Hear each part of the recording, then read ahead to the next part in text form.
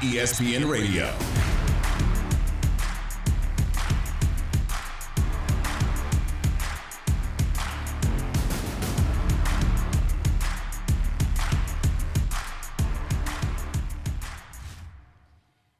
This is ESPN Radio on the ESPN app, Sirius XM channel 80, and on ESPN Plus. I'm Amber Wilson. He is Harry Douglas. ESPN Radio is presented to you by Progressive Insurance. You can tweet to us at ESPN Radio, at AmberW790, at HDouglas83. You can also join the conversation on the Canty call-in line at 888-SAY-ESPN, 888-729-3776. A ton to get to on today's show, and it is Jackie Robinson Day. But first, we have to start in the NBA. There will be NBA games tonight. We will finally find out who is going to play the number one seed in the first round of these NBA playoffs, and it will be one of four teams. They are all playing this evening. The Hawks will take on the Cavs.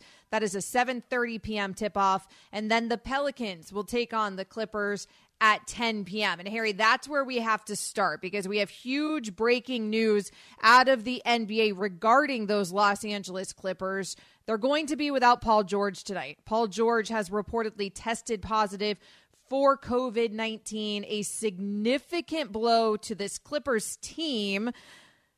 Is it possible that they can get it done against the Pelicans without Paul George now? Paul George or Kawhi being out there for the Clippers? Honestly, it is possible because I don't want everybody to forget that for a large amount of this season, the Clippers were without Paul George, and they were doing a good job. We've seen them sweep the Lakers this year, 4-0, but they were playing a good brand of football before they got Paul George back. Now, the thing about Paul George missing from this game is that you miss that superstar, like that guy that can just get you a bucket when you need points, and another guy that can defend on the perimeter very, very well.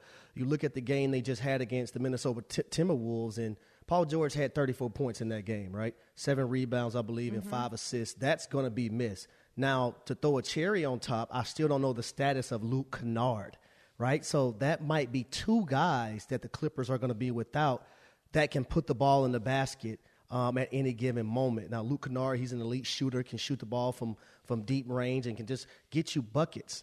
But Paul George is that guy. We viewed him and Kawhi Leonard as 2 guys that you want on your team, a Batman and a Robin that can get you anything that you want offensively and defensively. But let me tell you why it's very, very key for this team. Against the Minnesota Timberwolves, Reggie Jackson, toward the end of that game, did not have his best game. He didn't finish that game well. In the fourth quarter, the Clippers had 6 turnovers. That's terrible. They were up 10 points with about, I think, 8 minutes and 54 seconds left to go in that game and end up losing. So with those stats being read to everyone, now there's pressure on Reggie Jackson, Terrence Mann, Norman Powell, Zubac, Marcus Morris, those guys, Covington, Batum, those guys are going to have to step up big time. But it's something that they have already done once this season for a long period of time. So I don't want everybody to go in panic mode because Paul George isn't playing, but he is that player that you can ride offensively if you're struggling and go to when you need a basket at will. Yeah, guys like Reggie Jackson, Marcus Morris are absolutely going to be relied on much more now in the absence of Paul George. But you said it, this is a team that is familiar with playing without George. And so because of that, I would imagine that they've still got a shot tonight against the Pelicans. The Pelicans, of course, are also playing without one of their biggest stars in Zion Williamson. Now the Clippers are going to be playing without multiple stars in Kawhi Leonard, superstars, and Paul George. And they did that for 48 games without George this season when he dealt with an elbow injury. So 48 games is a pretty large sample size there that they got accustomed to playing without Paul George. Now, Ty Lue during that time elevated Terrence Mann to the starting lineup when George was on the injured reserve. They could also insert Norman Powell into the lineup. So there's things that they can do here. I do think that it serves them well that they've had to do it before. And not just do it like for a week or something, but they really had to do it before without Paul George. So from that perspective, they're battle tested for this scenario, but Paul George is their guy. He's the face of that team in the absence of Kawhi, and this is postseason basketball. Even if it's not officially playoff basketball, we know it's officially playoff basketball, and that's the level that these teams are playing. That is going to be the level that the Pelicans are playing tonight. So it's not going to be easy by any means for this Clippers team, particularly coming off of this news that Paul George is out. It is time for Straight Talk, brought to you by Straight Talk Wireless. The odds, Harry, Vegas has reacted to this news. The Clippers-Pelicans movement after Paul George tested positive for COVID-19 looks like this. The spread went Clippers by a favorite at -4 to +1. So they actually went from the favorite now to +1. Clippers money line went from a -190 to a +100, where the Pelicans money line moved from a +160 to a -120. So the Pelicans are now the favorite in this game because of the absence of Paul George. You don't want to say it, but it does feel like a bit of a break here for a Pelicans team that is coming off of a win. And that's the difference here also with the Pelicans and the Clippers. The Clippers are coming off of a loss. I don't know how much momentum matters in that regard, but now the Clippers are coming off a loss and facing adversity, given albeit a close loss, but they're coming off of a loss to the Timberwolves and facing adversity, where the Pelicans are coming off of a win and might be feeling that confidence, Harry. Yeah, if I'm the Pelicans, though, I'm not going into this game saying that, hey, you know what, Paul George is gone. I have to have the same mentality because those numbers are just shifted a little bit. This game could go either way. You know what I mean? And one of the things that I think Ty Lue is leaning on is that last year during the playoffs, you had a Terrence Mann who stepped up big time and was scoring buckets, right? You do have a Norman Powell that you traded for that can pick up some slack as well. You have veterans in Marcus Morris and Nick Batum and those guys. So you do have a confidence as a head coach in those regards. But if you're the Pelicans, you want to be on your A game like you was the other night when you was playing the San Antonio Spurs. Now, Valanciunas, Brandon Ingram, C.J. McCollum, those guys are going to have to play big roles tonight. They're going to have to score points. And one of the things that killed the Clippers the other night against the Minnesota Timberwolves is that they gave up 36 points in the paint. Valanciunas is probably licking his chops. So Zubac, he's going to have to be on his A game so they're not giving up that many points in the paint like they did against the Timberwolves.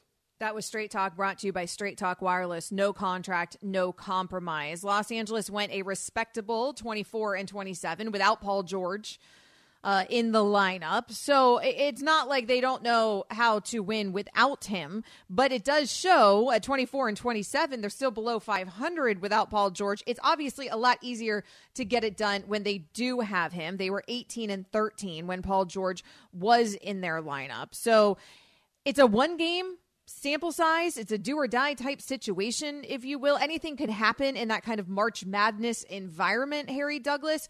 I don't think it's outside of the realm of possibility that the Clippers can keep it together, but I don't like their odds now. Without Paul George, without the face of that team, coming off of a loss when this Pelicans team, frankly, is riding high after beating the Spurs in a very dominant fashion. So I think that this is all going to play into the hands of the Pelicans, but the hands of the Pelicans don't have Zion Williamson. So it's not as if the Pelicans are at full strength either. So it'll be, I guess, an interesting matchup coming off of this news tonight. Now, moving forward, it also is dicey because I don't know what this means with the health and safety protocols with Paul George. I also don't know the vaccination status. I know there was a report out there, I believe, earlier in the season that the Clippers are fully vaccinated. So I don't know what this means in terms of moving forward. If they were to get past tonight, if they were able to get past the Pelicans, then that series with the Suns would start on Sunday. Would he be available by Sunday? It may not be problematic against the Pelicans. Maybe they can get it done against the Pelicans. I mean, first of all, I'm not sure I give them any shot against that Phoenix Suns team with Paul George, Harry Douglas, but without Paul George, no. Well, it's not a good situation. It wasn't going to be good for them with Paul George against the Phoenix Suns because I think the Phoenix Suns are the best team in the NBA. They had the best record. I think as collectively as a team, they have played the best brand of basketball we've seen the entire year. They have been consistent all year long. Even when Chris Paul went out, you've seen that consistency there. So I don't think they have a fair chance, period, against the Phoenix Suns with Paul George, without Paul George. But it is a different feeling when you're actually in the playoffs and get to play a series. So tonight they actually do have a chance. Now, the chances are cut down a little bit because their superstar's not there, but they do have a chance.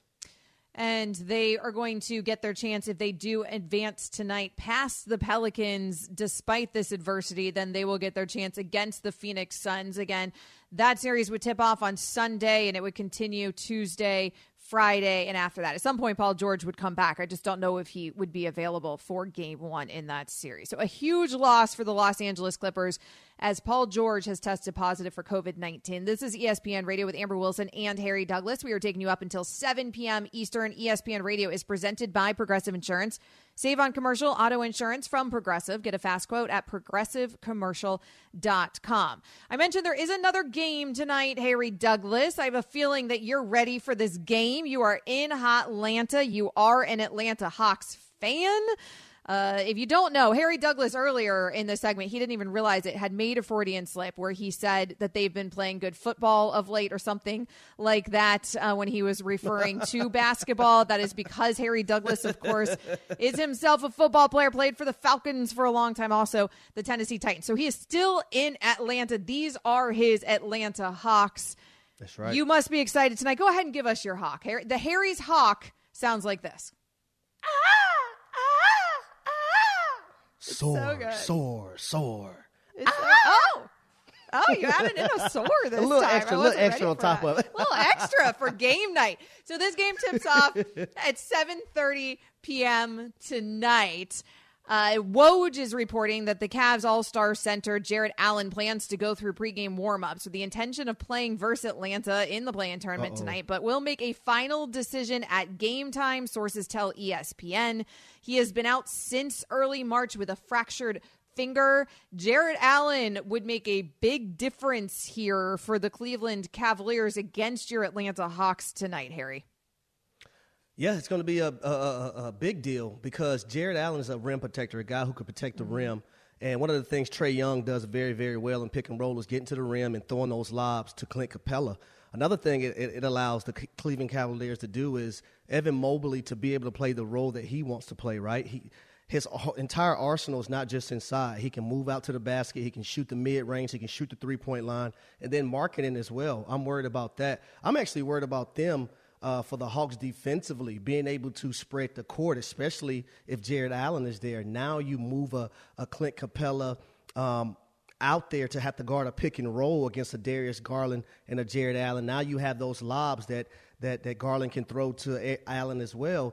Not to mention you have bigs, two other bigs in marketing and Mobley, who can shoot the three-point game from the three-point line very well. Then you have Kevin Love coming in off of the bench, who can also knock down jump shots. And then you have Karis LeVert. They have a lot of weapons on that team. Those guys just was hurt late in the year. Now, if he's not able to go, now you put Evan Mobley in a position that he doesn't want to be in, right? He wants to play on that perimeter, mostly mid-range game. He doesn't want to have to be a rim protector. Marketing wants to do the same thing. Now you put those guys in a bind, having to guard the pick and roll with a Trae Young and a Clint Capella. But I love DeAndre Hunter. DeAndre Hunter and Kevin Huerter, those two guys have been the unsung heroes for the Atlanta Hawks this year. We know what Trae Young could do. Trae Young has been phenomenal. We know what Clint Capella can do. He's a rim protector. He's a guy that's going to get you a double-double every night. But those two guys that I just mentioned, Kevin Huerter and DeAndre Hunter, has played a great brand of basketball, Amber, basketball this time. There you this go. Entire year. And even in the playoffs last year. Listen, Kevin Huerter did a hell of a job stepping up last year in the playoffs, got paid a ton of money because he was Johnny on the spot in every game that he played in the playoffs last year. The other night, he hit 4 threes. This Hawks team, if they can continue to spread the court, Trae Young can make the right play. But I'll tell you this, Trae Young can't start slow like he did the other night against the Charlotte Hornets. He must be hitting on all cylinders. The Hawks must make their open shots, and most importantly, they have to play defense. They got to be able to play defense like they did against the Charlotte Hornets. They can't play the defense that they played this year throughout the NBA season and think they're going to come out with it, because I think Cleveland has just that many guys that can score the basketball. but I'm looking forward to seeing Trae Young and Darius Garland go at it left and right. An important piece in this game is which one of these point guards can get the other guy in foul trouble. That's been something that's been trending in a lot of these playoff play-in games that we've been watching, is guys getting in foul trouble. Can Trae Young get Garland in foul trouble? Can Garland get Trae Young in foul trouble? If either one of those guys can do that, it's going to be a major advantage because both of those guys have to be on the floor for their teams. Yeah, that's going to be a matchup to watch. Darius Garland is definitely going to target Young in the same way defensively. The problem is that he's just not quite as advanced as a switch hunter as Young is. I mean, he's got some growing. As great as Darius Garland has been this season, he does have some growing left to do. Trae Young didn't look like he had growing left to do in their other play-in game. He can be phenomenal, and we know he tends to step up in the biggest moments and under the brightest light. And he's a huge problem for any team defensively. If this was a healthy Cavs team, I would think maybe they could weather the storm because they were elite defensively in the regular season when they were healthy. But Jarrett Allen was a huge part of that. And if Jarrett Allen can't get out there and play, then I think this actually becomes a pretty bad matchup for the Cleveland Cavaliers. And a lot of that has to do with just the greatness of Trae Young. You saw it with the Hornets. I mean, it was like anything they threw at him, they couldn't shut him down. And I know we got some people who came off yesterday saying, how are you praising Trae Young and the Hawks so much coming off of that win? You and I know we had somebody write us on Twitter because they were saying, he didn't have the best game and he started slow at 3-13 or whatever it was. I don't have the numbers in front of me. It's not just about scoring. But it's not just scoring. It's what Trae Young was doing. Now, given, yes, his shot was not falling early, but it's also because the defense was just keyed in on Trae Young, which is why buckets wise, the rest of the Hawks were scoring, right? Because they weren't keyed in on defensively because all the attention was on Trae. And then when the Hornets switched their defensive game plan in the second half, you saw that Trae Young just became a killer because that's what Trae does. And he takes whatever the defense is essentially giving him. He knows how to read defenses so well. He's got that understanding of the game that, frankly, I'm not sure like a Darius Garland yet has. So that's kind of the greatness of Trae Young. I don't like the Cavs tonight, and I feel bad saying it for the Cleveland Cavs because I do feel like they have been a bit disrespected this season and maybe haven't always gotten the attention that young good squad has deserved. I just think that they've met their match and aren't ready for it in terms of not just development with the young guys and a player who in Mobley who I think should win Rookie of the Year, but also in terms of health, because if Jarrett Allen ain't out there 100%, then I don't think this is a good matchup for Cleveland. It is big. Jarrett Allen playing tonight or not playing, it's going to be a huge factor in this game. And one of the things that he does do, like when guards penetrate the lane and try to shoot those floaters, he can block those shots. He can alter those shots.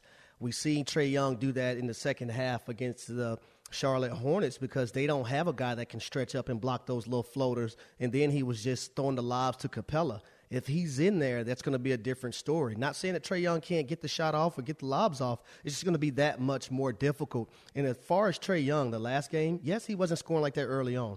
But when the Charlotte Hornets were keying in on him, he was making the right passes at the right time, allowing the Hawks to be able to have ball movement to knock down open shots. That's what it's about, especially in a game like tonight.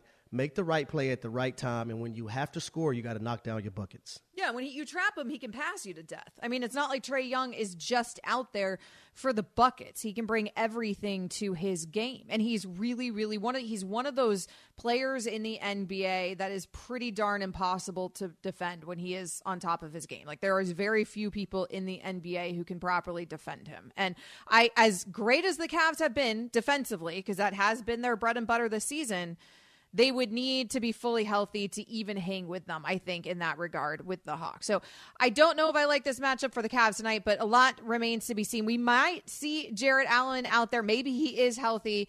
Maybe that component of this conversation is a bit overstated. It might come down to that. But again, Multiple NBA games tonight. It is winner go home for the Hawks and the Cavs, 7:30 p.m. tip-off. Winner go home for the Pelicans, Clippers, 10 p.m. tip-off. The Clippers will be trying to do that without Paul George, which was the huge breaking news out of the NBA. Coming up next, will Kyler Murray play for the Cardinals this season without a new contract? We transition to the NFL. This is ESPN Radio with Amber Wilson and Harry Douglas. ESPN Radio. Amber Wilson and Harry Douglas hanging out with you here on ESPN Radio. The NBA playoffs are on ESPN Radio. Tune in to Play in Action tonight as the Cavs host the Hawks, followed by the Pelicans at the Clippers. Presented by Indeed. Coverage begins at 7 p.m. Eastern on most ESPN radio stations. We are spending a lot of today's show talking about those games and a lot of NBA stories, but let's take a moment for the NFL. Let's go out to the guest line where we will find our friend Kimberly A. Martin, ESPN NFL analyst, to help us with this NFL conversation. And Kmart, I was hearing on Keyshawn, J. Will, and Max this morning, they were having a conversation about whether Russell Wilson is a truly elite quarterback. Like, would you put him in the Hall of Fame already? And I wanted to start there with you. What are your thoughts on that conversation? Is Russell Wilson already a Hall of Famer? I mean, it's hard because we almost have gotten spoiled by Brady and Rodgers being so good, right? So the conversation of, is Russ elite? Like, I feel like on one hand, Russ, I firmly believe he doesn't get the credit he deserves for being such a great quarterback, but I also recognize that he isn't Brady. He isn't Rodgers. He's that next tier right below. And when you look back at his Super Bowl in Seattle, you know, as great as he is, people credit the defense, the Legion of Boom. They credit Marshawn Lynch. Like, those are the two variables that people point to in that Seattle win, not Russell. And even I think what hurts him is that former teammates of his have been critical of him and his play over the years. So I think it kind of skews how we look at Russell. That's why going to Denver, it's so intriguing.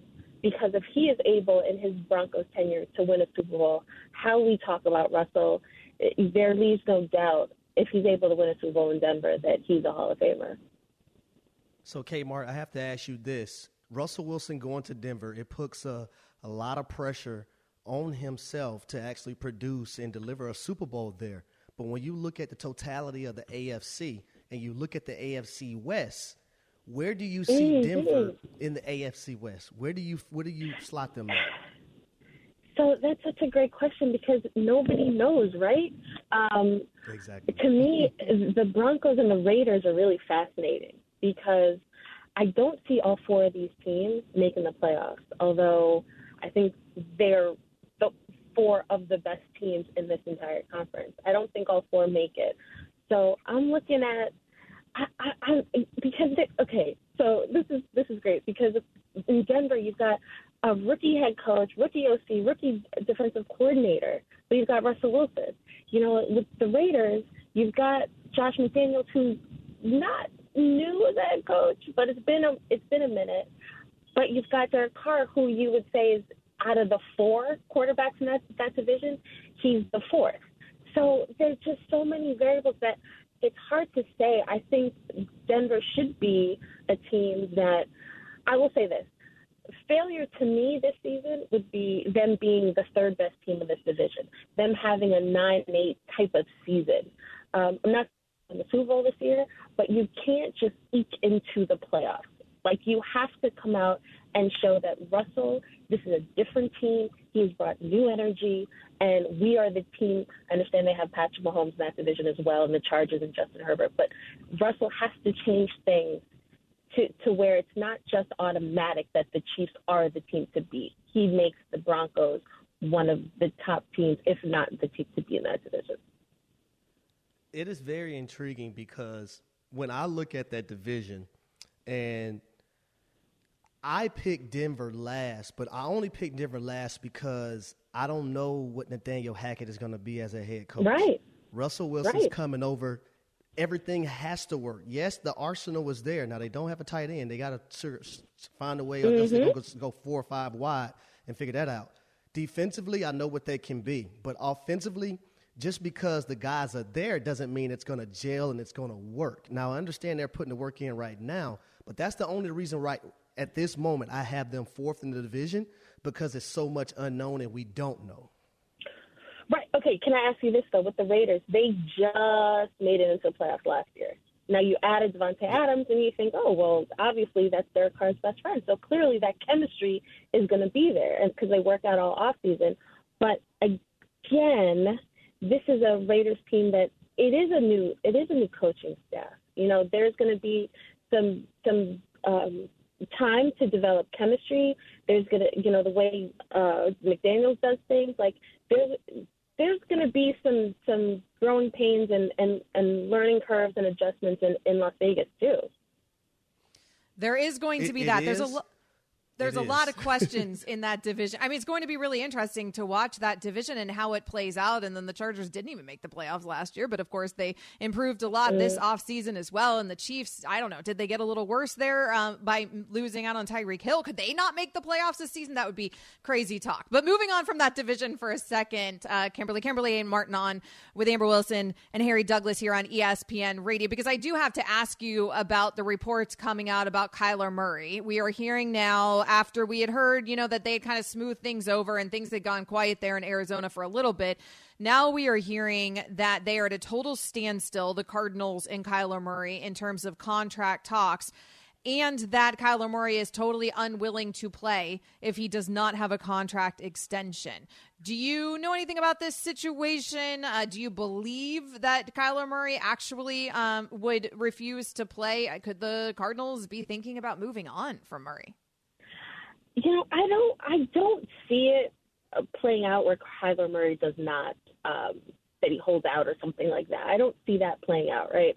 I think his agent has done a great job. His agent, who also represents Cliff Kingsbury, who also got an extension recently, I think his agent has done a great job of making fans, particularly in Arizona, feel like the Cardinals are dragging their feet.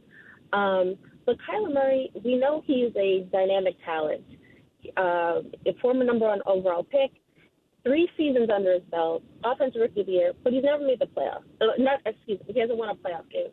And I think, you know, when you look at sort of Josh Allen and Patrick Mahomes and when they signed extensions, like, it's April right now. Like, some of these other quarterbacks signed deals in June, July, August. Like, it's not – the Cardinals aren't hard-pressed to get something done right now. I think where the Cardinals messed up, though, is that they gave Cliff Kingsbury and GM Steve Keim contract extensions and not Kyler.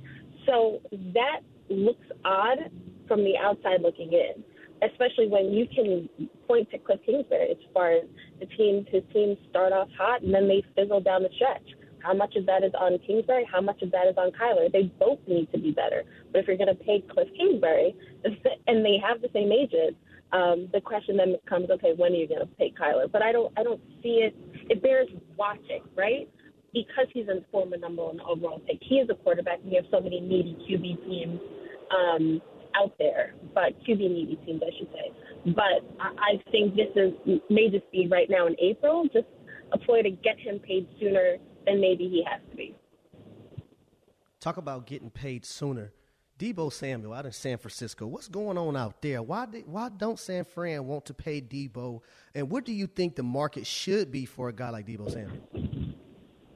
I mean, he's similar. There's nobody like Tyreek Hill, right? But he's similar in that he can do so many things. Like, he is just an offensive weapon. I think we use the word weapon a lot. That gets thrown around to the point where it almost sounds like a cliche. But when you have guys that can do it all, that anywhere you put him on the field, you need to pay attention to him. You don't know how to stop him. The idea that you know the ball is going to him and defensive coordinators still have no answer. I think guys like that are special. And it's not like, you know, the Tyreek Hill situation. Any team's not going to draft a Tyreek Hill in this draft. Same with Deebo. Like, they're just special guys. So I feel like hope is not lost in San Francisco. I feel like they clearly know what they have in Deebo Samuel. I think it's the off season. It is April. We do have the draft coming up. I don't know when an extension would come, but here's the thing: this off season has taught us anything that if Russell Wilson can go to Denver, if a Devontae Adams can leave Green Bay, if Tyreek Hill can leave Kansas City. Listen, no roster spot is permanent, right? But I would hope that San Francisco would figure out how to give him the money that he deserves, because there are lots of teams, every other team would love to use Deebo Samuel's services. Kimberly, quickly here on the way out, it is a big day at ESPN, so I wanted to give you an opportunity to offer a few words on this, because it's Jackie Robinson Day that we're all celebrating here. And April 15th, 1947, he broke the color barrier in baseball when he started at first base for the Brooklyn Dodgers. I know you're our ESPN NFL analyst, but I thought on such a big day you might have a few words on Jackie Robinson and what he did breaking that color barrier in sports. Well, to me, when I think of Jackie Robinson, I just think about the fight continues. Here's a guy who did not – a lot of the people that, thought that they were on the right side of history at that point, that felt like Jackie would be bad for business or blacks didn't deserve the same, shouldn't be allowed, didn't have the same credentials or the same skill set. A lot of those people over the course of time have been proven incorrect, right? But it's 2022, and the same issues that Jackie was fighting continue today. And so a lot of times I hope that people don't think that Jackie Robinson is this figure from so long ago. This is like a baseball past, and like the fight continues, and that's what is disheartening, but also gives me hope, because we have to keep pushing that boulder up the mountain. We have to keep pushing the envelope and getting people to sort of see the importance of equity and fairness, and giving people, even in the NFL, head coaches of color, the same opportunities and chances, because it's deserved. Yeah, absolutely. And keeping Jackie Robinson's legacy alive is certainly a big part of what we're doing today on Jackie Robinson Day. Kimberly A. Martin, ESPN NFL analyst. Kimberly, thanks for giving us some of your time. I think you're in an Uber, so I hope your Uber driver is an NFL fan. Hopefully. Hopefully, with all this talk. Thanks. Coming up next, a fitting moment on this Jackie Robinson Day. You just heard us discuss it with Kimberly Martin. We will explain next, ESPN Radio and on the ESPN app. ESPN Radio. Wilson and Harry Douglas hanging out with you on ESPN Radio. You can always give us a call at 888-SAY-ESPN, 888-729-3776. And that is exactly what Grandpa Mikan has done. Harry, apparently you and Grandpa Mikan go way back. You have some sort of relationship. Grandpa, if you will, what's up? What do you have for us? Hey, how you guys doing, man? Great show. I'm representing all the old knowledge, the wisdom of the world when it comes to the NBA. Hey, Harry, I tried to get this. I showed up at the park, but, Bart, he declined to show. So I don't know what to say, but you were right. I'll stay on him. But listen, I wanted to give a shout-out to a guy who has been following the NBA for about 65 to 70 years. His name is Don DeCastro out of Naples, Florida. He can't call in, but, he's a great grandpa. So I wanted to give him a big shout-out. And he wanted to let you know that the Clippers will win tonight and the Cavaliers will get beat. Now, that's from a man with a lot of wisdom. And thanks for the great show, and keep up the good work. Hey, Southwest Florida represents. He is in Naples. I am in Sarasota. So there you go. Stand up West Coast of Florida. However, I don't know if I'm as confident about his take regarding the Clippers with the Paul George news. If Paul George wasn't out, then absolutely my pick would have been the Clippers tonight over the Pelicans. But this situation has gotten much muddier now, Harry, now that we know Paul George is not going to be playing because he's tested positive for COVID-19. Yes, and not only that, the New Orleans Pelicans, they are 3-1 versus the Clippers this season, and they have three valuable scorers on their offense, on their team right now. You look at Brandon Ingram, you look at C.J. McCollum, and then you look at Valanciunas. When I look at the Clippers, you want to know just bona fide scorers who I see, and I look at Reggie Jackson. And Reggie Jackson, the last little part of the season, has struggled. He struggled late in the game versus the Minnesota Timberwolves. So I don't know if that's going to be enough for the Clippers to get over the hump tonight. Now, we appreciate the call from Grandpa Mike. And in the second part of that take that the Cavs are going to go down tonight, that part of the take I agree with. I know Harry Douglas. I don't even need to ask him. Let Harry the Hawk speak for himself. We both agree with that take just because the greatness of Trae Young, and I just think that the Cavs defensively are not healthy enough to get it done tonight against a good Atlanta Hawks team. And frankly, maybe the team that makes the most interesting matchup with a number one against my Miami Heat. We'll talk about that at some point in this show.